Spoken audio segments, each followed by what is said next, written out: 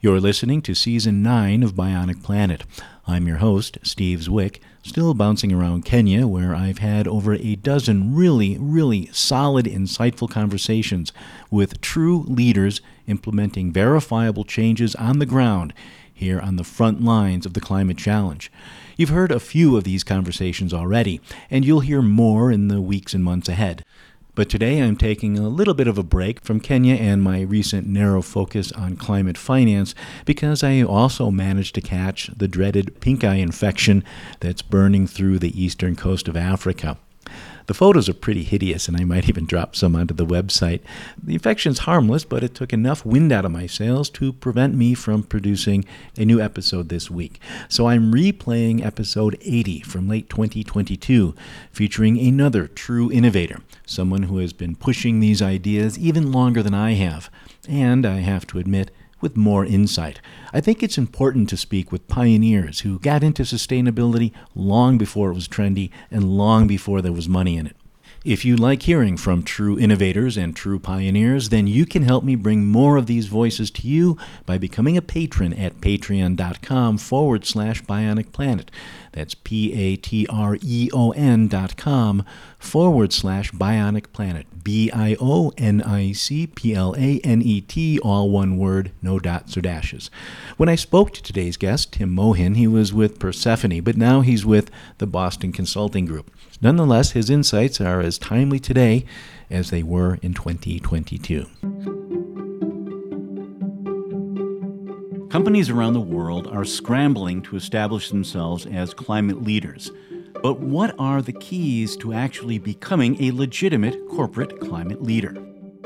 I think the one key element is educated directors. Tim Mohin knows a thing or two about good corporate governance. He wrote Changing Business from the Inside Out, a tree hugger's guide to working in corporations back in 2012 after decades in sustainability.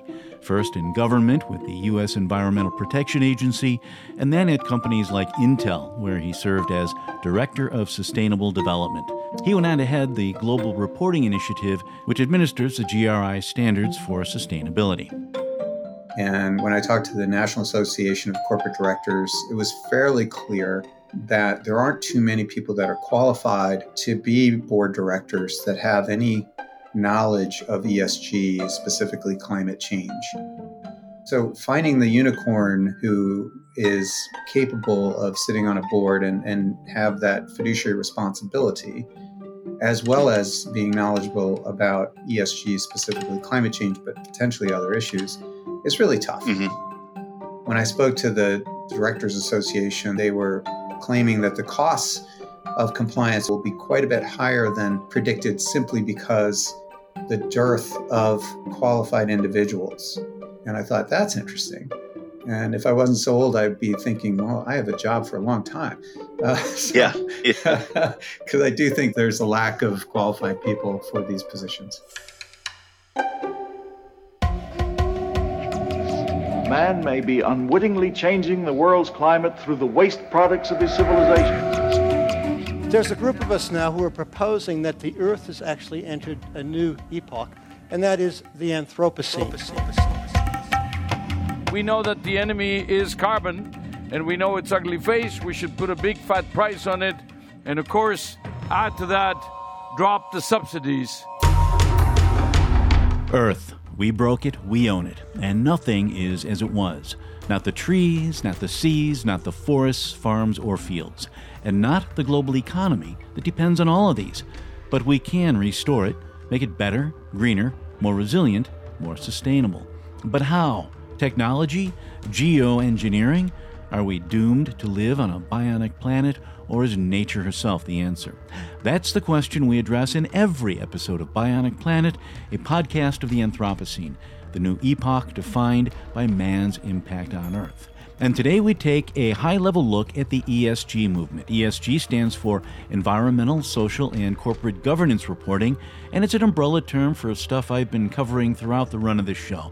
Basically all the data and info that investors use to evaluate corporate impacts on the outside world, or externalities. When I met today's guest, Tim Mohin, he was serving as Chief Sustainability Officer for ESG data provider Persephone.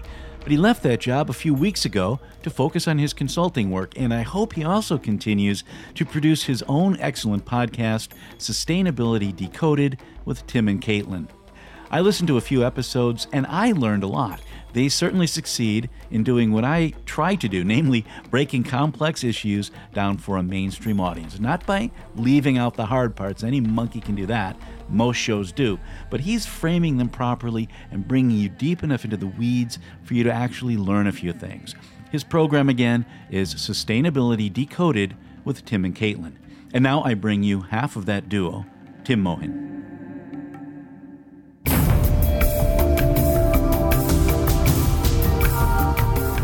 So Tim, why don't we start with Persephone? What is Persephone? Persephone is a startup. It's a new company, and what we do is create software for carbon accounting. That's kind of a mouthful, if you will, so it takes a little bit of explaining and some context.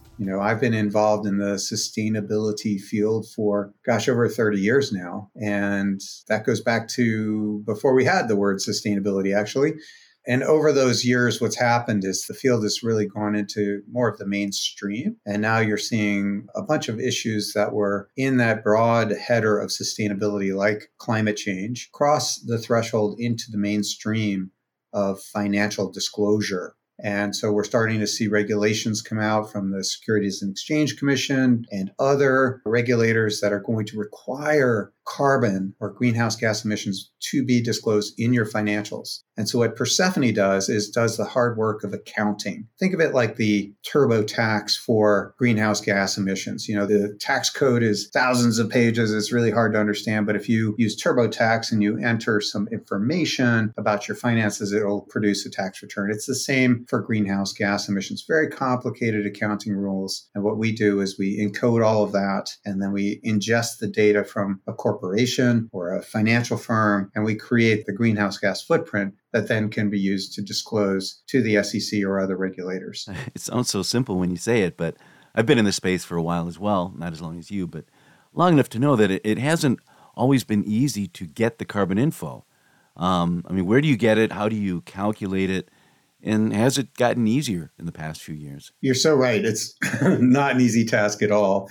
And, I often say that greenhouse gas accounting is more complicated than financial accounting. And it is. Mm-hmm. There's 1,800 pages of the greenhouse gas protocol. But just to step back a minute, Steve, it's really important that our listeners understand the difference between accounting and disclosure. Accounting is the hard work of actually figuring out how much greenhouse gas impact your company has. Disclosure is just reporting it to somebody. That's pretty simple.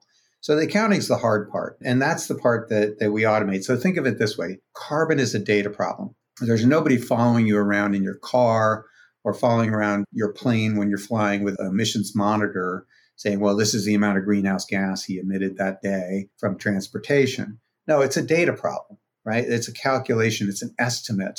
And when you expand that little example I used to all of the transactions that a corporation does or a investment house does on a daily basis, what you need to do is then take those rules, those accounting rules, the calculation formulas, the emission factors, and apply it to those transactions so that then you can estimate the greenhouse gas impact. Surprisingly, all that work up until now has been done on spreadsheets. Even for the most advanced companies, they do this work on spreadsheets. And so what Persephone does is automate that entire process, which is absolutely essential for companies that are now going to have to disclose this as a matter of regulatory compliance. And it's going to have to go through audit and assurance, and there's liability associated. All of that stuff now is what's happening today. And that's why Persephone exists. Okay, so if I'm a company and I want to use Persephone, I would then take your software, integrate it into my operations, and then everything is done in real time. Is that accurate? That is accurate. In fact, the term ERP will be familiar to some listeners. It's for Enterprise Resource Planning, ERP. Those are things like familiar software packages might be SAP or Oracle, NetSuite, Concur, those kinds of platforms within companies basically run those transactions for companies. And what we do is we sit alongside of those other ERP systems, and we actually ingest the data from other ERP systems to calculate the greenhouse gas impacts. Might be good to go back in time right now a little bit. You mentioned that you've been in this space for 30 years, and you mentioned the greenhouse gas protocol, which is about 25 years old. We've covered the greenhouse gas protocol on the show, but can you talk about how you got into this 30 years ago and remind us where the greenhouse gas protocol came from and how it grew up? Do you remember, for example, the first time you encountered the GHG protocol initiative? I do remember the first time I encountered it. I can't claim involvement in it, but maybe sort of taking your first question, I guess I was always kind of raised with environmental values. My dad used to take us camping, and I was a kid during the first Earth Day. I remember it well. We were living in DC, and I just had this notion that I wanted to work in environmental science to help improve environmental conditions. And let me just tell you, at that point in time, that was not a mainstream choice. It wasn't exactly the fast track to the C-suite, let's say, but I did it anyway. And now it's really grown up around us and has become quite a practice. Just one little side story, I went to Duke University, and at Duke, they had a program that I joined. It was the Duke University Forestry and Environmental Studies program. And if you do the acronym, it's called DOOFUS. So we were quite proud of the DOOFI. But now it's the School of the Environment. It has multi-million-dollar endowments and so on. It's really an indication of how this has grown. In terms of the greenhouse gas protocol itself, as this field grew and we all became aware of climate change, there became a need to have a way to calculate it. It's like I said before, Steve, you just don't run around with monitors. It's very limited use case. Maybe in oil and gas you do, but for everything else, it's a calculation. And somebody had to do that. Unlike financial accounting, what happened here is a very well-meaning nonprofit, the World Resources Institute, WRI, took this on and became sort of the global standard setter, if you will, for the accounting rules. And there's a lot of rules, like how do you deal with a subsidiary? You have to know how much of that subsidiary you own. How do you deal with investments? What's the greenhouse gas impact of an investment? All of these things had to be sorted out.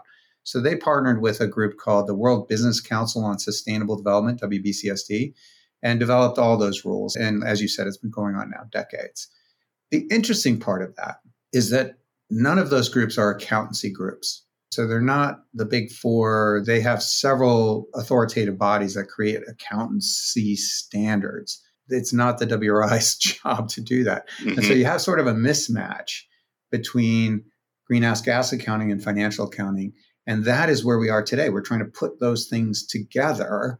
And I think there's a bit of a culture clash that's going on. I think we'll loop back to that in a little bit, but you differentiate between accounting and disclosure. And I'm wondering if you could talk about why disclosure is so important and what we're disclosing, meaning are we disclosing impacts or are we disclosing risks or both? Yeah, that's the right question, Steve. I think that if we take a step back, the theory of change behind disclosure is that, they always say sunshine's the best disinfectant, right? If we only know what's going on, then we'll take action. Well, that makes sense. I mean, it's definitely helped in the past, but it's one theory of change. It's not the only theory of change. Early in my career, I was a regulator. I worked at EPA. I worked at the U.S. Senate.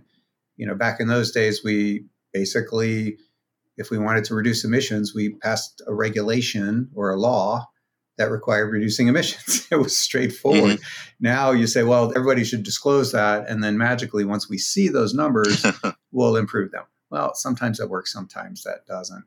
The other part of your question that I think is very important is that it's not just numbers. In fact, underneath the new SEC rule or proposed rule that's out there, you have the Task Force on Climate-Related Financial Disclosures. And sorry, I like to spell these things out. It's the TCFD. It's sort of the global framework, if you will, for disclosing climate impacts. Of the 11 required disclosures in TCFD, 8 of them are qualitative. They go to things like board governance and the systems and processes for evaluating risks and how companies have set climate change targets and how they're reviewing those targets, how executives are compensated based on all of this. Those are qualitative. And I've been talking to the Environmental Law Institute, the National Association of Corporate Directors, and I will say those qualitative disclosures have most of their attention because most companies haven't done these things. And so it's going to require a whole sort of system change within companies. When I was at Ecosystem Marketplace, we had an initiative called Supply Change, which is similar to what FAIR is doing now. We looked not only at corporate commitments on deforestation, but also the follow-through. And after a while, you could tell by the nature of the commitment what would be followed through on, or at least where progress would be reported. A lot of really dramatic commitments grabbed headlines but then disappeared, while a lot of boring commitments delivered results if they were time-bound, for example. So companies that, say we're going to purge deforestation from our supply chains in a decade, they would quietly stop talking about their commitments when the news cycle changed. But companies that said we're going to have such and such a percent of oil palm certified by RSPO by 2018, such and such by 2019, 100% by 2020, they tended to either meet their targets or at least report where they failed and unfortunately get pilloried for doing that, while those who didn't report anything just kind of slunk off into the woods. I'm wondering if anything similar is emerging in the 11 indicators that you just talked about. And are any of those indicators emerging as the most important or predictive as to which companies are actually going to take action? Or is it too early to tell? No, I don't think it's too early at all. And I've said this a lot. I think that the number one indicator of leadership and success is governance. And again, I go back to that, sort of TCFD framework, and they specifically set out, what's the highest level governance body in charge of climate change. And you have to disclose that. And then you have to disclose the qualifications of the people. And the reason I say that, Steve, is that I have some experience working in the private sector. I was 20 years in the high-tech sector with Intel, with Apple, with AMD. In my experience at Intel, I was there about 12 years. We did establish a board subcommittee that oversaw climate change as well as other environmental, social, and governance issues, ESG issues. And by virtue of setting up such a structure, all of a sudden now you have the need to feed. You have to bring them information. They have to look at it. They have to ask questions.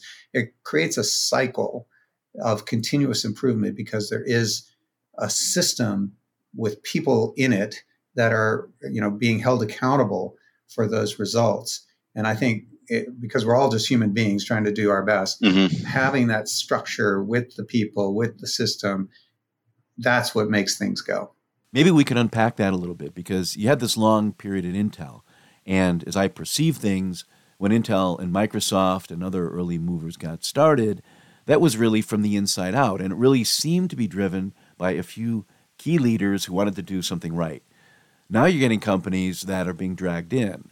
And, we've always talked about the leaders and the laggards, but the laggards don't really want to be here. And many of them are positioning themselves as leaders, which I find a little bit infuriating. So I guess I've got a two-part question. Can you talk about the challenges that Intel faced, and then what lessons from that transition can be applied to these newer companies that aren't exactly motivated by a desire to save the world, but are kind of like, oh my God, we've got to get in on this?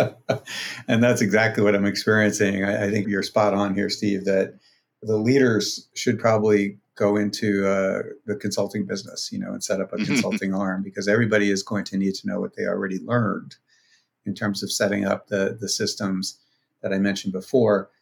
I think the one key element is educated directors. And when I talked to the National Association of Corporate Directors, it was fairly clear that there aren't too many people that are qualified to be board directors that have any knowledge of ESG, specifically climate change. And as we were discussing earlier, it's quite complex. And, I've been working in this decades and still feel like there's parts of it I don't know.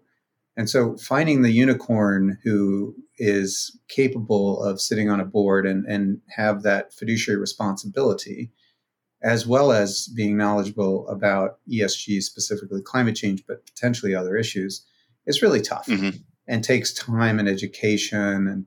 and so on. And especially when you're trying to balance things like board diversity, that can be really, really tough. And so when I spoke to the Directors Association, they were claiming that the costs of compliance with the SEC rule will be quite a bit higher than predicted simply because the dearth of qualified individuals. And I thought, that's interesting. And if I wasn't so old, I'd be thinking, well, I have a job for a long time. Yeah. Because I do think there's a lack of qualified people for these positions. I haven't mentioned the SEC disclosure requirement. Can you expound on that a bit? Sure. On March 21st of this year, 2022, the SEC issued a proposed regulation that weighed in over 500 pages. And it essentially followed what I mentioned before, the TCFD framework, which has 11 specific disclosures that are mostly qualitative, but some quantitative as well, scope 1, scope 2, scope 3 emissions, et cetera. It also required that large companies would go first, and then it would be phased into the smaller ones. And finally, it had a requirement to have this information incorporated into the 10K, the financial filings, and assured by a qualified third party. Those last two things are actually quite different than the way things are done now. You're probably familiar with this, Steve, but for many, many years, companies have been voluntarily disclosing their ESG progress in things called sustainability reports, which tend to be maybe 6 months after the end of the fiscal year. They're often heavily weighted with marketing materials, pretty pictures, children planting trees, et cetera. And they're not exactly sort of just the facts 10K disclosure that has to be audited, assured, and carries enforcement liability. So that's the big change. This proposal went forward because the SEC has been asking companies to disclose climate information for over 10 years. They issued their first guidance in 2010. And in that intervening 12 years, I guess, they've been pinging saying, look, we really mean it. We really mean it. This is material. and very few companies, a handful of companies, have actually incorporated climate risk into their financials.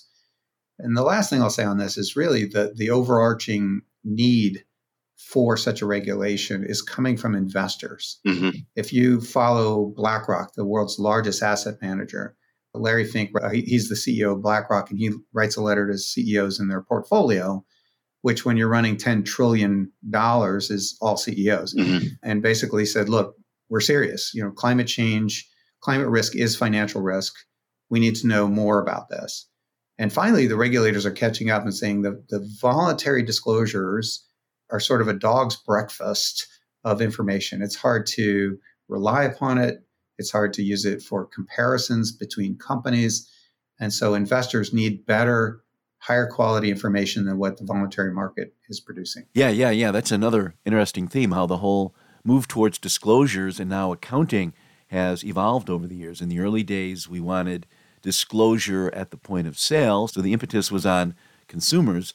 Then it was suppliers and supply chains, and only now are investors like BlackRock coming in. But the focus of these investors is often on risk and not on impact. So it's up to governments to make sure that negative impacts translate into financial risk. And that's led us to a feeling, came in a few years back, that governments are now the laggards.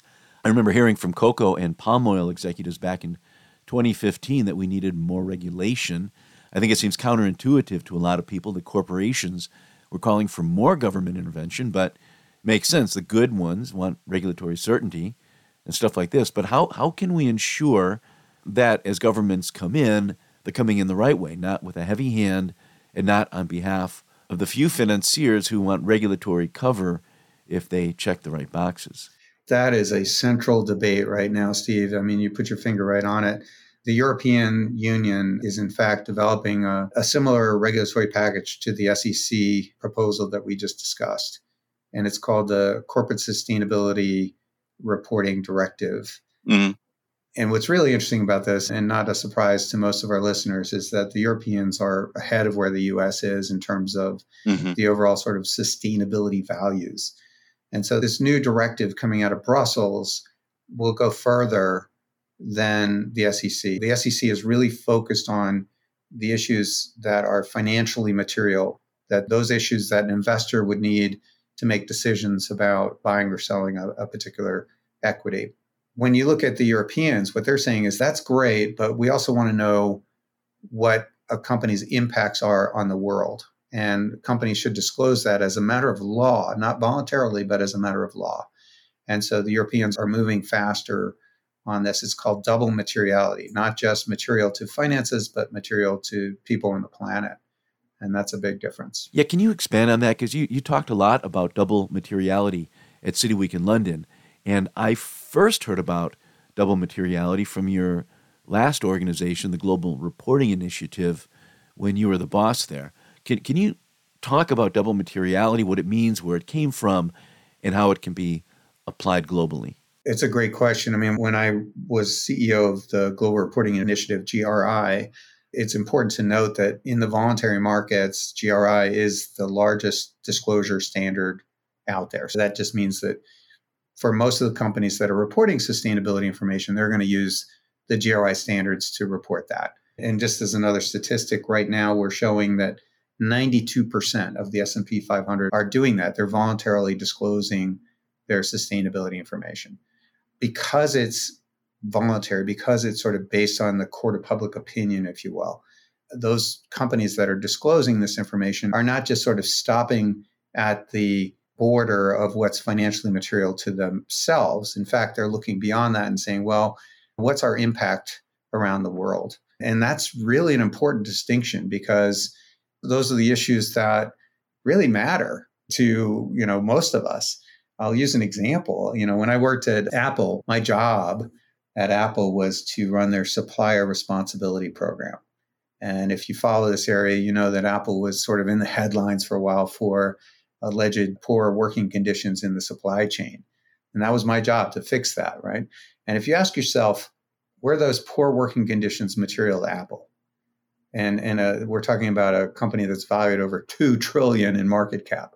The answer is resounding no. It's a reputational issue. Reputation can have financial impacts. Let's just get that out there. But if you just did the math on it, it's really hard to sort of move the needle on a $2 trillion market cap organization for these issues. And so it's really important that companies like Apple, who is a leader in this space now, and others, look beyond just their own self-interest at the interests of people on the planet. And that's the extra materiality. That's correct. And that's what GRI does. And that's what the European Union is legislating and regulating on. And it's very different than what the SEC is doing. And I'm wondering if we can revisit something you alluded to before, which is this issue of how we turn disclosure into something that's actionable, something that really drives change. Or are we already doing it and just have to do it more? Yeah, I think that's the operative question. How do we actually get to our climate goals? I mean, all the data that we're seeing is that we're going the wrong way. Mm-hmm. More carbon dioxide in the atmosphere, higher temperatures on average each year. And then, the actual emission numbers are also heading north. So you ask yourself, what's really going to turn that back? What's going to, flatten the curve, if you will? I think disclosure is only one aspect of that.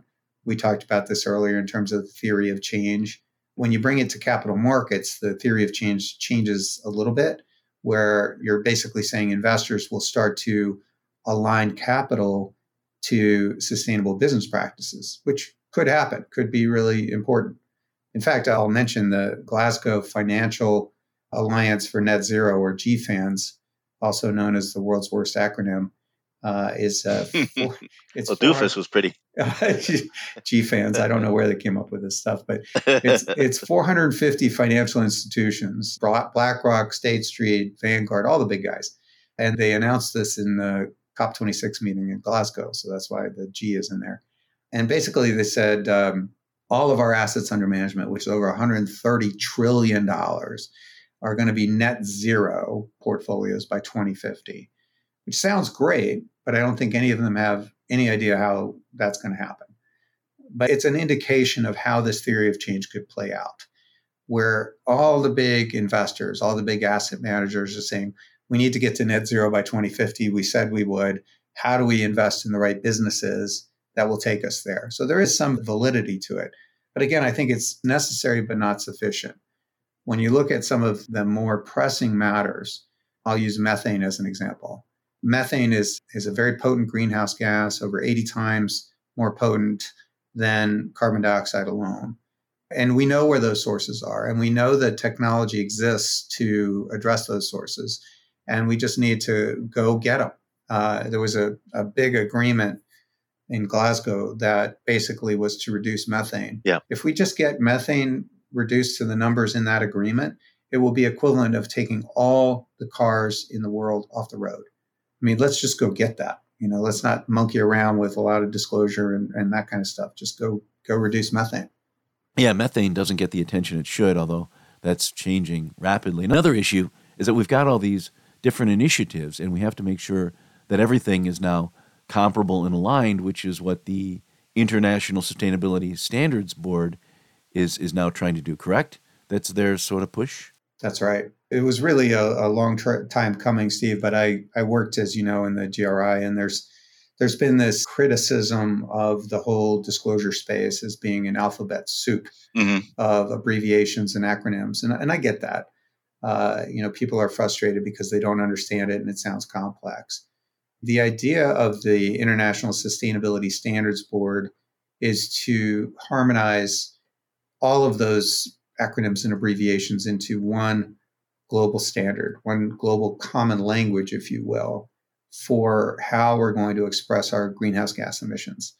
But it goes beyond that. It gets into other ESG factors as well. They're starting with climate change, but they're going to go further. And the other important thing to note about this new body that was just announced in November and still hasn't even elected its board members is that it's an outgrowth of the International Financial Reporting Standards, or IFRS. Why is that important?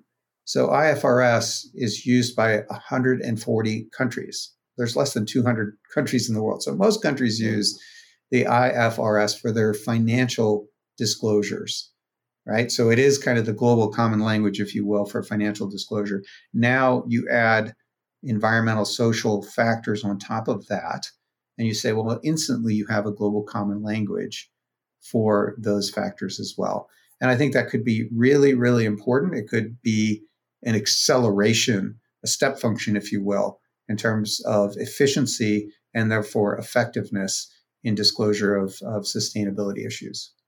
So far, we've talked about corporations and investors, but how do we deal with private investors like the Koch brothers or Koch Industries, who spent more money on climate disinformation than Exxon or Chevron, and maybe better than both combined? I'd have to double check that. There's a big concern, though, that as these public entities like BlackRock divest, these unprincipled billionaires are going to just snatch up the dirty businesses and take them out of the public view. We saw that happen in Indonesia with palm oil companies, and I'm wondering if it's a legitimate concern here, too. It is a legitimate concern. It's kind of a balloon squeeze, if you will. If it's too hard in this one market, we'll go to this other market, right? Mm-hmm. And I do think that that's a real concern. And I agree with you that eventually you have to resort to good old regulation to get after those emissions. Having said that, there's kind of a middle ground. In the private markets, a lot of the funding comes from private equity. And private equity investors include large pension funds, for example. Mm-hmm. And those pension funds have increasingly been vocal about the, let's say, environmental and social practices of the portfolio companies in private equity. And so there's pressure coming even in the private markets for some of the companies funded by private equity that, really should start to get on this journey with the public companies. So they're not kind of completely out of the picture because they're reliant on this capital that has these same sort of values behind it. It's just that they don't have the specific regulatory requirements of public companies.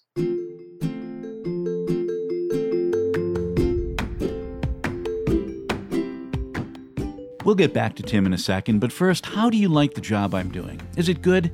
I hope so. If you appreciate the work I'm doing and you want more and better episodes, you can help me deliver them by becoming a patron at patreon.com/Bionic Planet. That's Patreon, Patreon.com/Bionic Planet. Bionic Planet is all one word, no dots or dashes. There you can support me for as little as $1 per episode and with a monthly cap. Think of it like a magazine subscription, except instead of me telling you what I charge, you tell me what you think I'm worth. You can also help by giving me a solid 5-star review on whichever podcatcher you access me through. That matters because the more stars I get, the more ears I get. And the more ears I get, the more minds I can reach. And we must reach hundreds of millions of minds if we're to meet the climate challenge. We can do it if we all work together.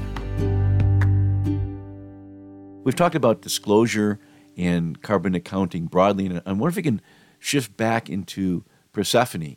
You're automating the whole process of carbon accounting, which feeds into disclosure, and I'm wondering how you hope companies are going to use what you push into the limelight. Yeah, I think that, just automating the process of understanding your carbon footprint is essential to just about all companies now.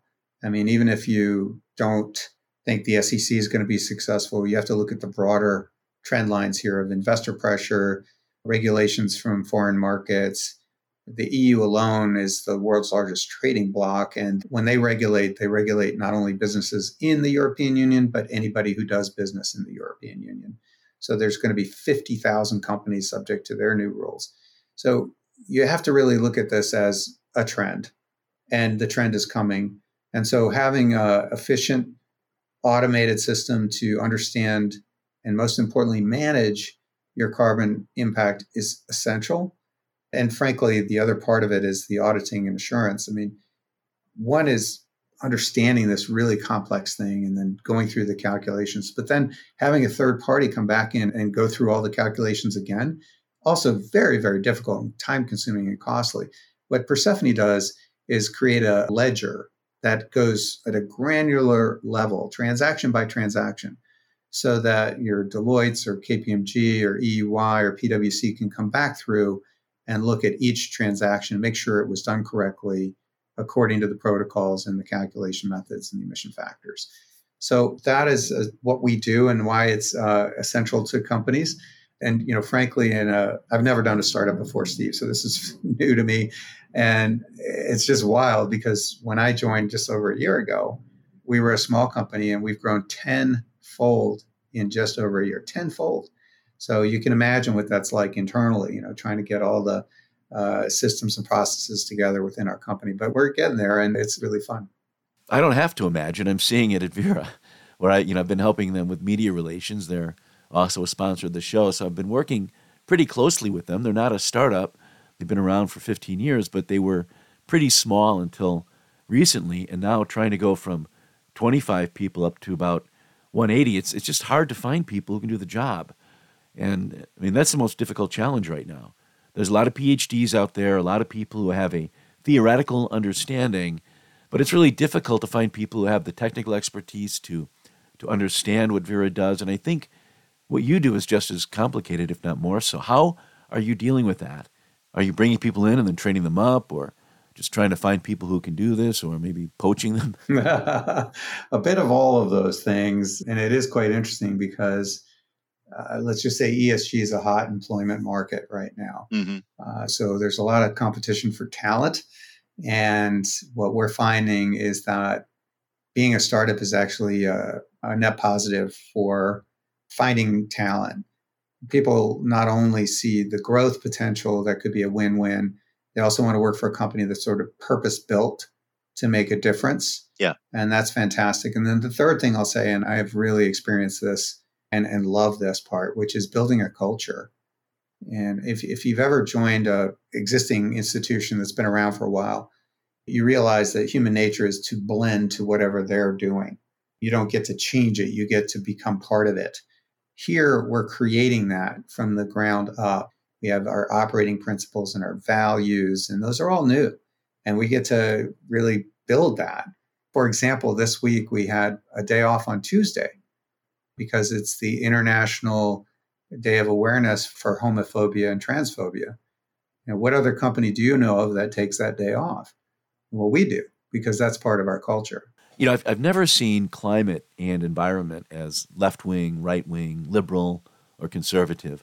But so many environmental values do seem to come bundled with social values. And I'm wondering if you're seeing a bifurcation of people within the business community where progressive social approaches aren't always embraced. I'm wondering if that's, I'm wondering if that's preventing them from getting on board with the climate issues, as well as climate becoming, as it needs to be, more universal, regardless of your social values. Or is that off topic, which is fine. I tangentialize. No, I think it's totally on topic. I mean, you're touching on a very important issue here, Steve, which is, I call it brands taking stands, because ultimately, and one of the most controversial statements I made in my book, Changing Business from the Inside Out, was business is the dominant social institution of our time.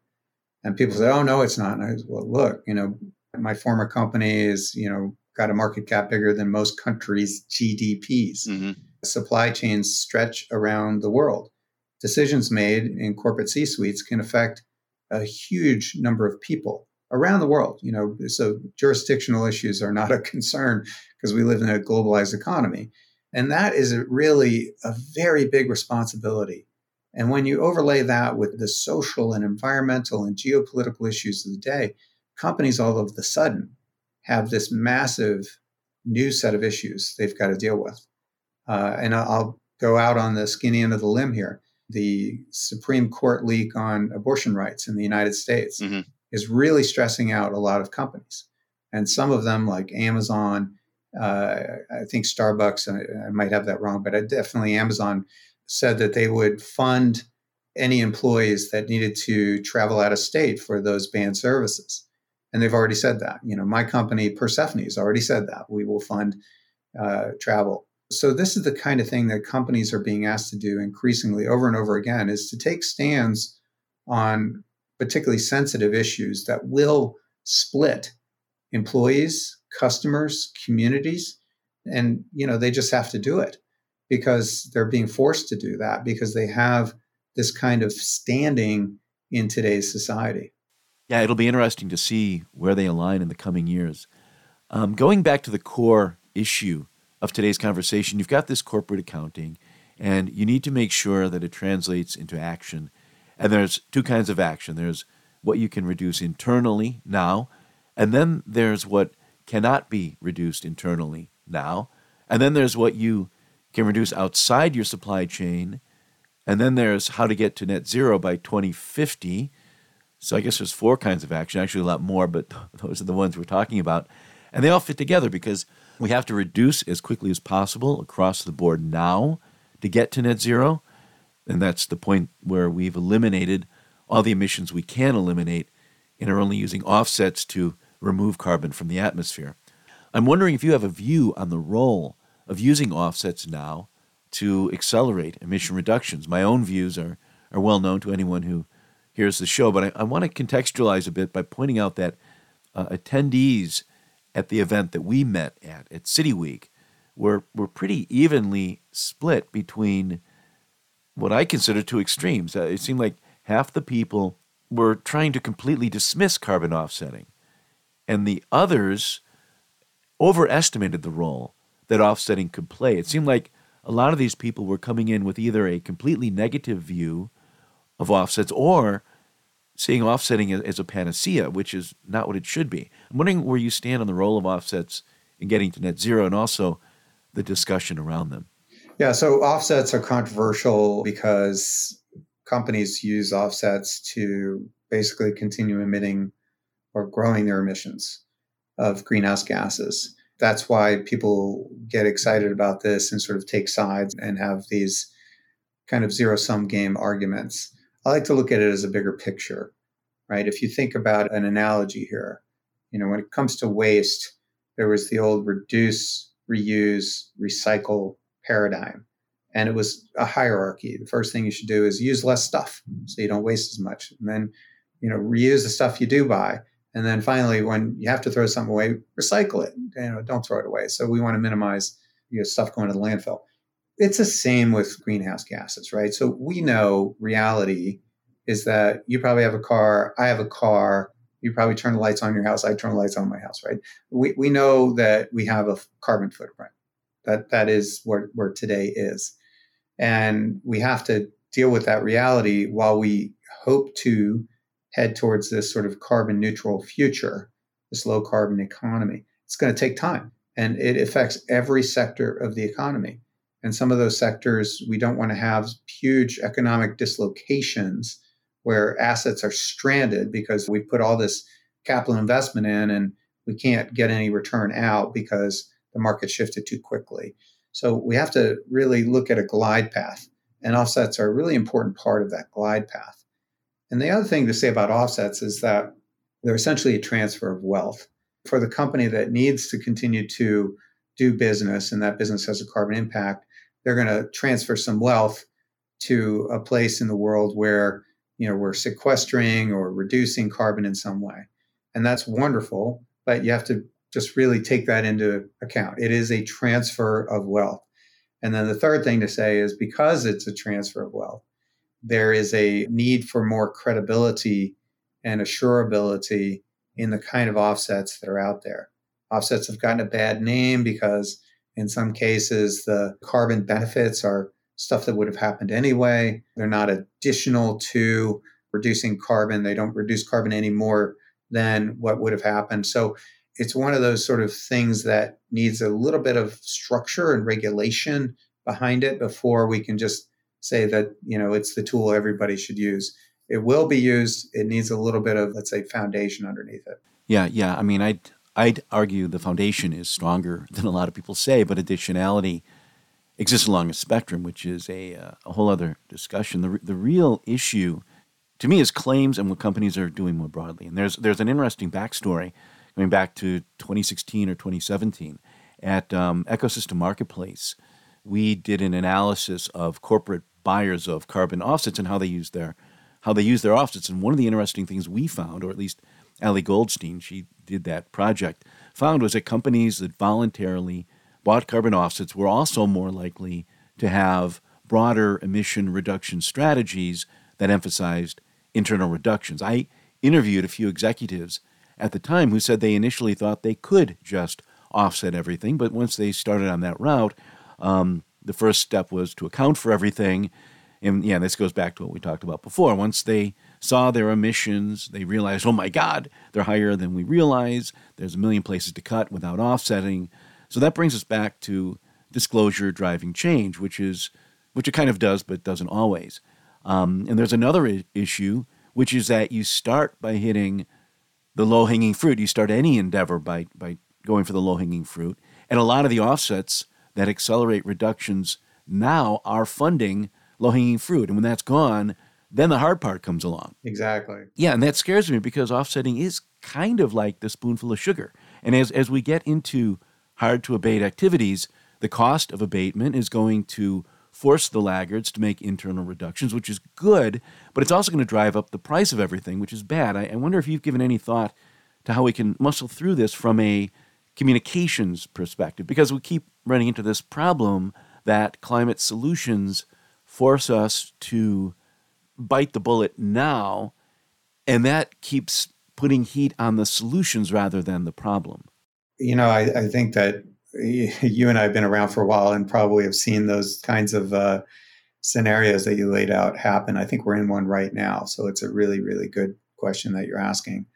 I write a weekly newsletter. In my newsletter, I sort of have been covering that in these really politically uncertain times with inflation skyrocketing, the cost of oil and gas through the roof, which basically, as I mentioned before, the economy still runs on fossil fuel, whether we like it or not. And that's pushing up the prices of everything. And then we have war in Ukraine, which is causing a lot of this, but also creating a lot of instability. All of a sudden, the issue of climate change is no longer on the top of everybody's list because there are much more sort of short-term concerns that are basically affecting everybody right now. Yeah. That happens, right? We can't ignore it. And the way I like to look at it is if you've looked at any trend line, the actual line goes up and down, whereas the overall trend is in one direction, up and to the right, let's say. Mm-hmm. And that's what's happening now, right? So with the cost of oil and gas being up so much, the Biden administration has turned around and reopened oil and gas leases, opened the strategic reserve, tried to do many things to encourage oil and gas production to bring the prices down. And I understand that. I understand that. They still have the long-term goal, but in the short term, we have to address inflation. I think that's going to continue to happen throughout the global economy. But hopefully we stay focused on that long-term goal, and we must. It didn't happen overnight to get us to where we are with climate change. And the solution won't happen overnight either. And I think that we have to stay focused, but also stay patient. And when it comes to companies, the example used about fleets is a great example. Cars, trucks, buses, they have a useful life. And over time, as you replace your fleet, you want to go towards either a more fuel efficient or alternative fuel vehicle. And that's what companies are doing. I think Amazon put in 100,000 electric vehicle order for their delivery vans. And they've had trouble because of supply chain concerns just getting that. But, it's an example of how you can do fleet turnovers for an asset that has a fairly long, useful life. That's going on throughout the economy and all kinds of businesses in every sector. I think those decisions, circumstances will dictate, but hopefully overall, companies will see the advantages. As you said, when you actually do the studies and you look at the impacts and you look at the costs, you see the advantages of moving to, in this case, alternative fuel vehicles. Yeah. And at the same time, you mentioned the war in Ukraine. It's distracted from the climate issue, but it's also shown that countries can stick together if it's a tangible enough threat. I've covered everything on my list, but I wonder if there's anything we didn't cover but should have. Yeah, I just want to pick up on one point. The last discussion we were having in terms of companies looking internally, as I mentioned, there's been a lot of sort of fear about the coming regulations and what's going to be required. But I worked at some of the most progressive companies in the high-tech sector.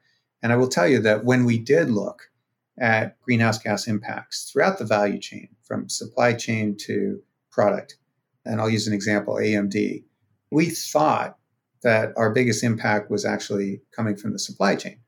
That was incorrect. It turned out that because we made semiconductor chips that went into computers and other electronic devices, that the electricity used by those products was by far and away the bigger part of the impact. Yeah. That changed our whole strategy. We started to look at how do we make more efficient semiconductors so that the ultimate products are more efficient from an energy consumption standpoint. And guess what? It was a win-win. The company had a goal of 25 times more energy efficiency per product by the year 2020, 25 by 20, and they made it.